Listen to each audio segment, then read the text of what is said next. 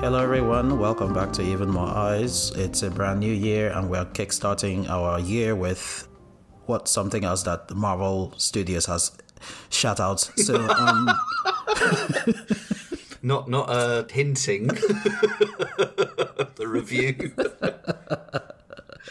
Not hinting at the type of review that we're going to have, but honestly, I don't know how to talk about this film with any sort of genuine enthusiasm. So, Ant-Man Quantumania, it's supposed to be the extension of the universe following Avengers Endgame and whatever else has happened in Marvel Cinematic Universe, because the whole snap happened. People were gone for 5 years and then they came back. So that's still like an ongoing reference within this one.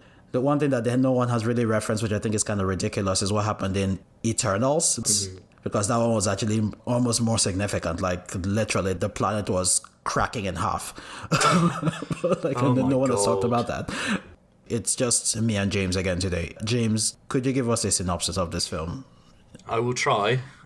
I don't think it's too complicated, actually. So, post-Endgame, Scott Lang, otherwise known as Ant-Man, has cashed in on his superhero career. He's written a book. He does book signings, inspirational talks, but the vibe is that, he's just now having a quiet family life. He goes to the coffee shop, he goes home, celebrates with his new family, all the little group that came together at the end of Ant-Man and the Wasp. However, his daughter has picked up on her dad's do-gooder vibe, and so she's going to protest, she's getting arrested, but also she's building some kind of scientific experiment in the basement, a quantum signal or something, to go down and explore the quantum realm, another area of the Marvel Cinematic Universe that obviously people who've seen Ant-Man will know about. However, deep down in the depths of the quantum realm, there's trouble brewing. And Michelle Pfeiffer, who reappeared in the previous film, she knows all about what's been going on in the quantum realm because she was stuck there for 30 years, and she fears the emergence of a new adversary who real Marvel devotees will know as Kang the Conqueror, who already appeared, played by Jonathan Majors in Loki.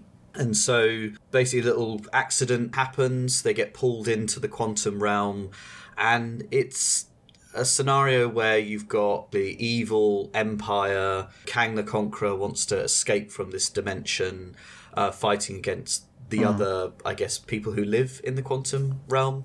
And so Ant-Man's torn between trying to save his family and fight against the new emergent threat, who it seems like is going to be the big bad of the next few phases of the Marvel Cinematic Universe. Yeah. That's about as well as I could have put it, and I probably would have done a way worse job. So, what do we think about this film? Well, okay, first of all, my first issue is with the mechanics of the Ant-Man world, because apparently whatever Hank Pym's Pym particle thing is supposed to do is supposed to shrink the space between atoms, or it's supposed to modify the space between atoms, which is why things gain or lose size, but they actually do not gain or lose mass. That's apparently what we're told. But somehow there are certain times when, just for the sake of comedy, certain things just happen to be one way or the other. So for instance, when Cassie shrank a police car, I'm like, okay, that police car should still weigh a police car. You know what I mean? It is now not some sort of lightweight toy. It's just going to be a police car that's dense as fuck. It's just going to be a super dense police car that is the size of a toy car, but it's still going to weigh however much a police car is meant to weigh. And so every now and again, I think even within the story itself, its own internal mechanics were just used for comedic purposes, because I was never quite sure when each thing was happening. For instance, if Ant-Man shrinks and flies at you, he's still punching you with the full weight of his adult size, except that he's tiny, which obviously should actually be exploding your face because he's basically just a bullet at that point. But the story just did whatever it felt like doing. I'm not even sure what the plot line was, because it just felt some stuff is happening in the quantum realm. Cassie is exploring it for some reason. Somehow she has time despite going out and being a social justice warrior. And she's doing all of this trying to map the quantum realm. No one knows for what reason. How expansive is the quantum realm? That's like saying that you're trying to map the universe. What corner of it are you starting in? And honestly, it wasn't even clear what the story was trying to do in many places. At the end of the day, it just seemed some Marvel family togetherness movie, because the actual plotline and everything in between just seemed like, okay, I do not understand what the stakes are here. Kang is trying to conquer the universe, but he seems to have some seemingly personally noble reason for doing it, which has something to do with timelines. I mean, he alludes multiple times within the story that he can conceive of and control time, especially when he gives Scott that threat of, I will kill your daughter and then make you relive it over and over again. So he has some like mastery over time. So I guess maybe whatever he's trying to avoid exists at a scale that nobody else understands. So the question is he even really the bad guy, or is he just making quote unquote necessary sacrifices? Who knows? It's never made quite clear by the time you get to the end of the film. The film drops the same garden variety tropes of good and evil without really talking about the scale of good and evil in this sense. At least they tried to do a bit of that in Endgame, where they were trying to explain like Thanos' rationale, which obviously was also another really stupid one. You know, you're just going to call the planets temporarily until you have to do it again.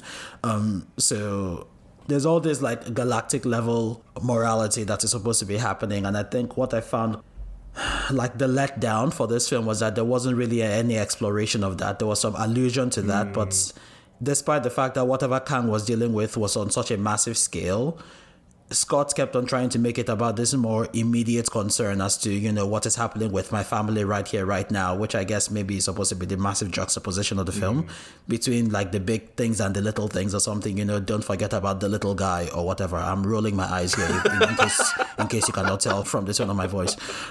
But that's about as much as I'm going to say before this just becomes another rant. How about you, though? I felt very similarly, actually. I like the vibe of the Ant-Man series, where it's a bit more tongue-in-cheek, and I think Paul Rudd as a personality, I don't know what it is. I laugh in spite of myself. I don't think there's anything particularly that special about him as a performer or even the character, but there's just something very likeable. And I think with the little group of them, I think they're a very likeable bunch. I liked Michelle Pfeiffer. I liked Michael Douglas. I was really surprised. I was like, you know what? He really fits in well. This slightly Dr. Brownish, Back to the Future, kooky scientist. But I do agree with you that despite the tone and the plot of the film is very reminiscent of things like Tron or Tron Legacy. You know, they go to another world and there's that classic dichotomy between like people who are trying to resist this bigger force that's taking over. It's very Star Wars-esque as well. I just don't think that the central core of the film, if there was one, was very strong or even that clear at times. Because in the first few minutes of the film, you set up that Scott Lang, he can't be bothered anymore. He's just after looking after his family now. And then they try to tie that theme in at various different points. So Kang makes that ultimatum to him. It's like, either you can save your daughter or you can try and save this realm. And obviously Scott Lang like, oh, well, I'm going to try and save my daughter. I don't know whether I really bought it. I don't know how Scott Lang ended up in that situation from the first two films. Yeah. And then I didn't really believe that it would carry through. As you're saying about Kang, I was just very confused. I was trying to reconcile this with what I'd saw in Loki as well. Yeah. And that's just on me. I mean, I'd forgotten that the variant in Loki died. So it can't have been the case. I was trying to piece this together. I was trying to think like, okay, what's his agenda other than just being, you know, I'm a conqueror. And in the end, the film has that anticlimactic quality as well, because spoilers, he's beaten by a bunch of giant ants, and then you have these mid-credit sequences that now explain, oh no, Kang is going to be the big threat, he's the big bad. I'm not really sure, bar, you know, complete just taking over, whether there's much interest to this, really. We had that big lead up to Thanos in like 2 or 3 phases, and it seemed quite exciting. I'm not sure about this at the moment. I don't know, I'm a bit sort of wearied, really, and a bit like, meh. Yeah. It was fine. It was all right. I had some fun. I definitely laughed. I liked some of the action of it, but I just felt that central core, which seems to me to be really important in superhero films, it can't just be about action. It can't just be about shits and giggles. We saw that with Thor 4. Yeah. There has to be something deeper there. Whether it, you know, you're making a point about society or something in the culture, or whether it's something personal. And that did not really come through in a very convincing way, or a way that I could go, okay, now I sort of get where we've come to at the end of this. It just seemed to be, family vibes. Yeah, I was just sitting here and thinking, like, is there any sort of deep interpretation I can create for this film in terms of any of its central themes? And the only thing I can think about that maybe you could sort of see in the film was maybe scales of morality, maybe. Because it's not what scale is your morality, like what sacrifices are you willing to make, and what does the greater good mean for you? Because as far as Scott Lang is concerned, the greatest good for him is just the survival of his family, and regardless of what happens. If you think about what actually happens within the quantum realm when he's trying to save his family, there's still people getting shot at and being killed and being destroyed and all of that. And all of that takes a backseat to his own central concern, which is taking care of his family, as though any of those people who are being killed off do not really count as family to someone else. That's about as much extended critique or thematic consideration I can give to whatever was being talked about within this film. Kang's intentions were never made clear, and for that reason the audience did not get to have any sort of like moral conflict. No. At the end of the day, it just made it look like Kang is big bad, going around doing big bad things, killing people for big bad reasons. But in the few scenes where like Kang is trying to explain stuff, and you can see a sort of sense of frustration that he has, and obviously it's also made in some places to look like it's a kind of arrogance against the other versions of himself or something, but it just seemed like they could have done so much more in terms of like giving us an actual compelling reason for why he was doing what he was doing, besides I just want to take over the universe for some reason. If you think about the fact that the massive conversion of the subsidiary bad guy was just like, don't be a dick, Darren. Really, that was it. You always have a choice, man. Like, okay. You always have a choice. Yeah, You always have a choice, man. Like, is this it, right? Like, this is the extent of conflict resolving dialogue that we're having in this plot line. Like, don't be a dick, man. Good to know that that's the energy that we have established in this house tonight. I think the line was something like, it's never too late not to be a dick. Which, cool. I'm sure that's a truism. But yeah, it's the fact that like that's kind of where we were in terms of how seriously you can take this plot. And I wasn't sure how to feel about that, but I was like, well, that's just the choices that they've made for how this film is being done. Yeah, because I'm trying to just recall from Loki what the whole deal was with Kang, which is not, I mean, it's a conflict that has been played out in so many other films and plays and stuff, which is free will versus fate.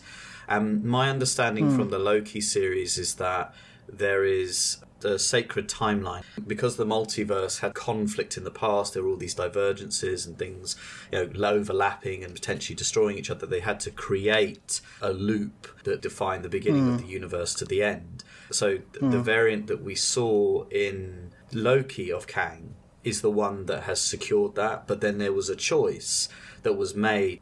I think Loki would become the guardian of that new sacred timeline, or they could kill him and everything would sort of start to split and fragment, which obviously people who've seen Loki know that's where it goes. And it's all starting now to fragment. And I think there was something around, if they killed him or if they destroyed him or they didn't allow him to escape, that there would suddenly be these big problems. And that's, I think, what we see in the mid-credit sequence. The problem is, I think that conflict worked quite well in Loki because everything was about variance, and to what extent was Loki free to define his own fate, his own destiny, his own person. And when he started to meet other variants, it was clear as they cross over, they were struggling with this. I mean, I just don't think that came through very strongly in this film. So therefore, Kang, he's hinting at these bigger conflicts, and maybe that's okay because maybe that's to come. Otherwise he's just a guy who sometimes has a blue face and blows people up. He's so powerful, he can just blow people up, and that's it. Like you said, there are scenes with Thanos, especially in Infinity War and Endgame, you come to understand, even though I agree with you, it's a really poor, badly thought through reasoning.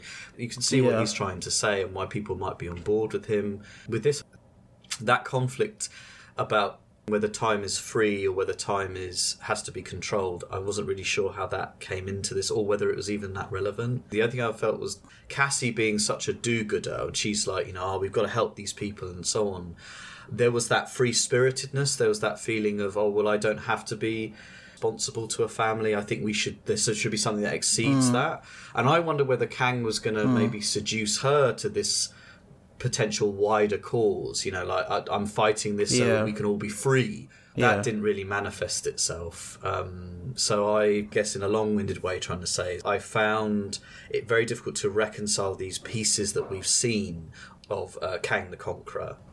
And I think maybe that's it, though. I think maybe Quantumania is doing what we've talked about previously about what extended Marvel Cinematic Universe is trying to do, which is tying films to series to other films and stuff like that. And unless you're following the entire thread, you don't really get what certain things are about, because that a film doesn't even become an encapsulated story in itself. It becomes a chapter of something else. Yes, yeah. So there's like missing bits at the beginning. There's also going to be missing bits at the end, because it's supposed to be continuing from somewhere and it's going to be continuing to somewhere. At the end of the day, leaving the cinema really just felt like Marvel action pew pew romp and we're done. I wasn't sure what else to get from the film. I was like, okay, that was good. At least it didn't feel like a complete disappointment. Like you said, it managed to get a few laughs in, which I guess is better than nothing. And it just felt like a very kind of experience. Yeah. Okay, cool. That happened, I guess. And that was it. I worry personally that a lot of our discussions about Marvel films, and there's a few coming up this year, Guardians, Kraven the Hunter, which I think is MCU, are just going to be variations of this discussion. It's like, well, have you seen this? Yeah. Or how does this link in? We discussed last year when it came to Doctor Strange, how much do you have to have seen in order to appreciate this or even to understand it?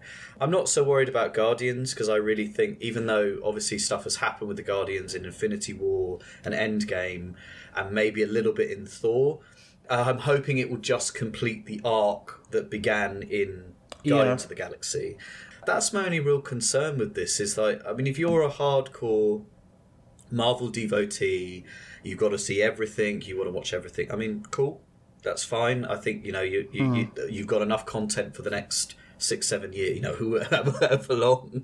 And I'd say it's exactly the same with me and Star Wars. You know, I'd watch a lot of Star Wars. You know, I feel caught up. But if you're just a viewer who's going to see a superhero film, maybe even one that connects with that little bit of it that you like Ant-Man, I imagine it can feel a bit incomplete or inconsequential or difficult to understand. And I don't know to what extent the MCU are having this problem at the moment, where you've got to create something which is still a bit standalone. I think Black Panther worked quite well for this. It did feel quite insular, while at the same time continuing something and alluding to things that are going to happen in the future on that particular storyline.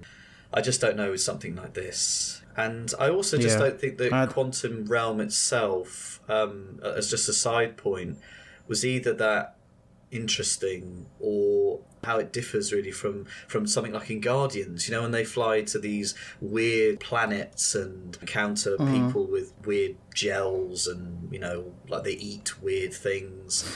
I didn't find the Quantum Realm that fascinating either. And then in the rest of it's just an over city that could be out of Hunger Games or Star Wars or whatever. Literally any other film, even if like it didn't look like something from Jupiter Ascending. Yeah. Oh no. Not that film. Oh God. The memories. I'd actually managed to blotch that out of my mind and managed to erase that film. I know. Oh, Wachowski, shame on you. But anyway, you've actually hinted at a much bigger issue that we have with Marvel Cinematic Universe, which I do not know if it's ever going to be resolved, or if it's going to be something that future filmmakers will know they have to navigate in a way of like trying to make something but standalone in its own right, but having enough like plugins to the extended universe without making it just look like another chapter in an extended universe, even though it kind of is. I think that's going to be a very difficult line to toe moving into the future. But honestly, that's just the setup that they've created for themselves, and I hope they can manage it, I guess. But that's about as much as I'm willing to say. I'm just done now. Yeah. Same. like you said, a few jokes, a few vibes. There's some good performances in the film. There's some good fun. You know, I think Evangeline Lilly's kind of pushed. I think she was in the last one, sort of pushed to the edge. I think Michelle Pfeiffer and Michael Douglas, and I mean Jonathan Majors. I know he's been talked about a lot. I found at the beginning, I thought he seemed to come across as quite vulnerable and sensitive, which I'm sure is what they were going for. Later on, I just thought he was a bit hammy. I have to be honest. I thought he was a bit much. Yeah. Yeah. Is he playing Kang in Creed 3 as well? It's so weird. It's like seeing him in like one minute seeing him in the Marvel, and then literally the next trailer it's like, it's him again. Well, I guess he is the It Bro right now, so you know what, that's fine. GQ, yeah. Is he playing Kang in that as well? I mean, I was rooting for him for obvious reasons. Yeah, obviously. Anyway, Quantumania. Right, thank you so much for listening. Quantumania, are you trying to give it like a global rating? Oh no, I was going to say that there's something quite appropriate. I mean, it's not nice to start off the year like this, I feel. If it's in such depths, like the quantum realm, then hopefully we can rise out of it and have a good year. Sorry. I'm sure, good, like the listeners cannot see me rubbing my temples right now, but anyway, we'll just leave it there. Yeah, we'll leave it there. Okay. All right. Thank you so much for listening. See you in the next one when hopefully we'll be doing something that actually has some depth to it. That's it. Okay, bye. Bye.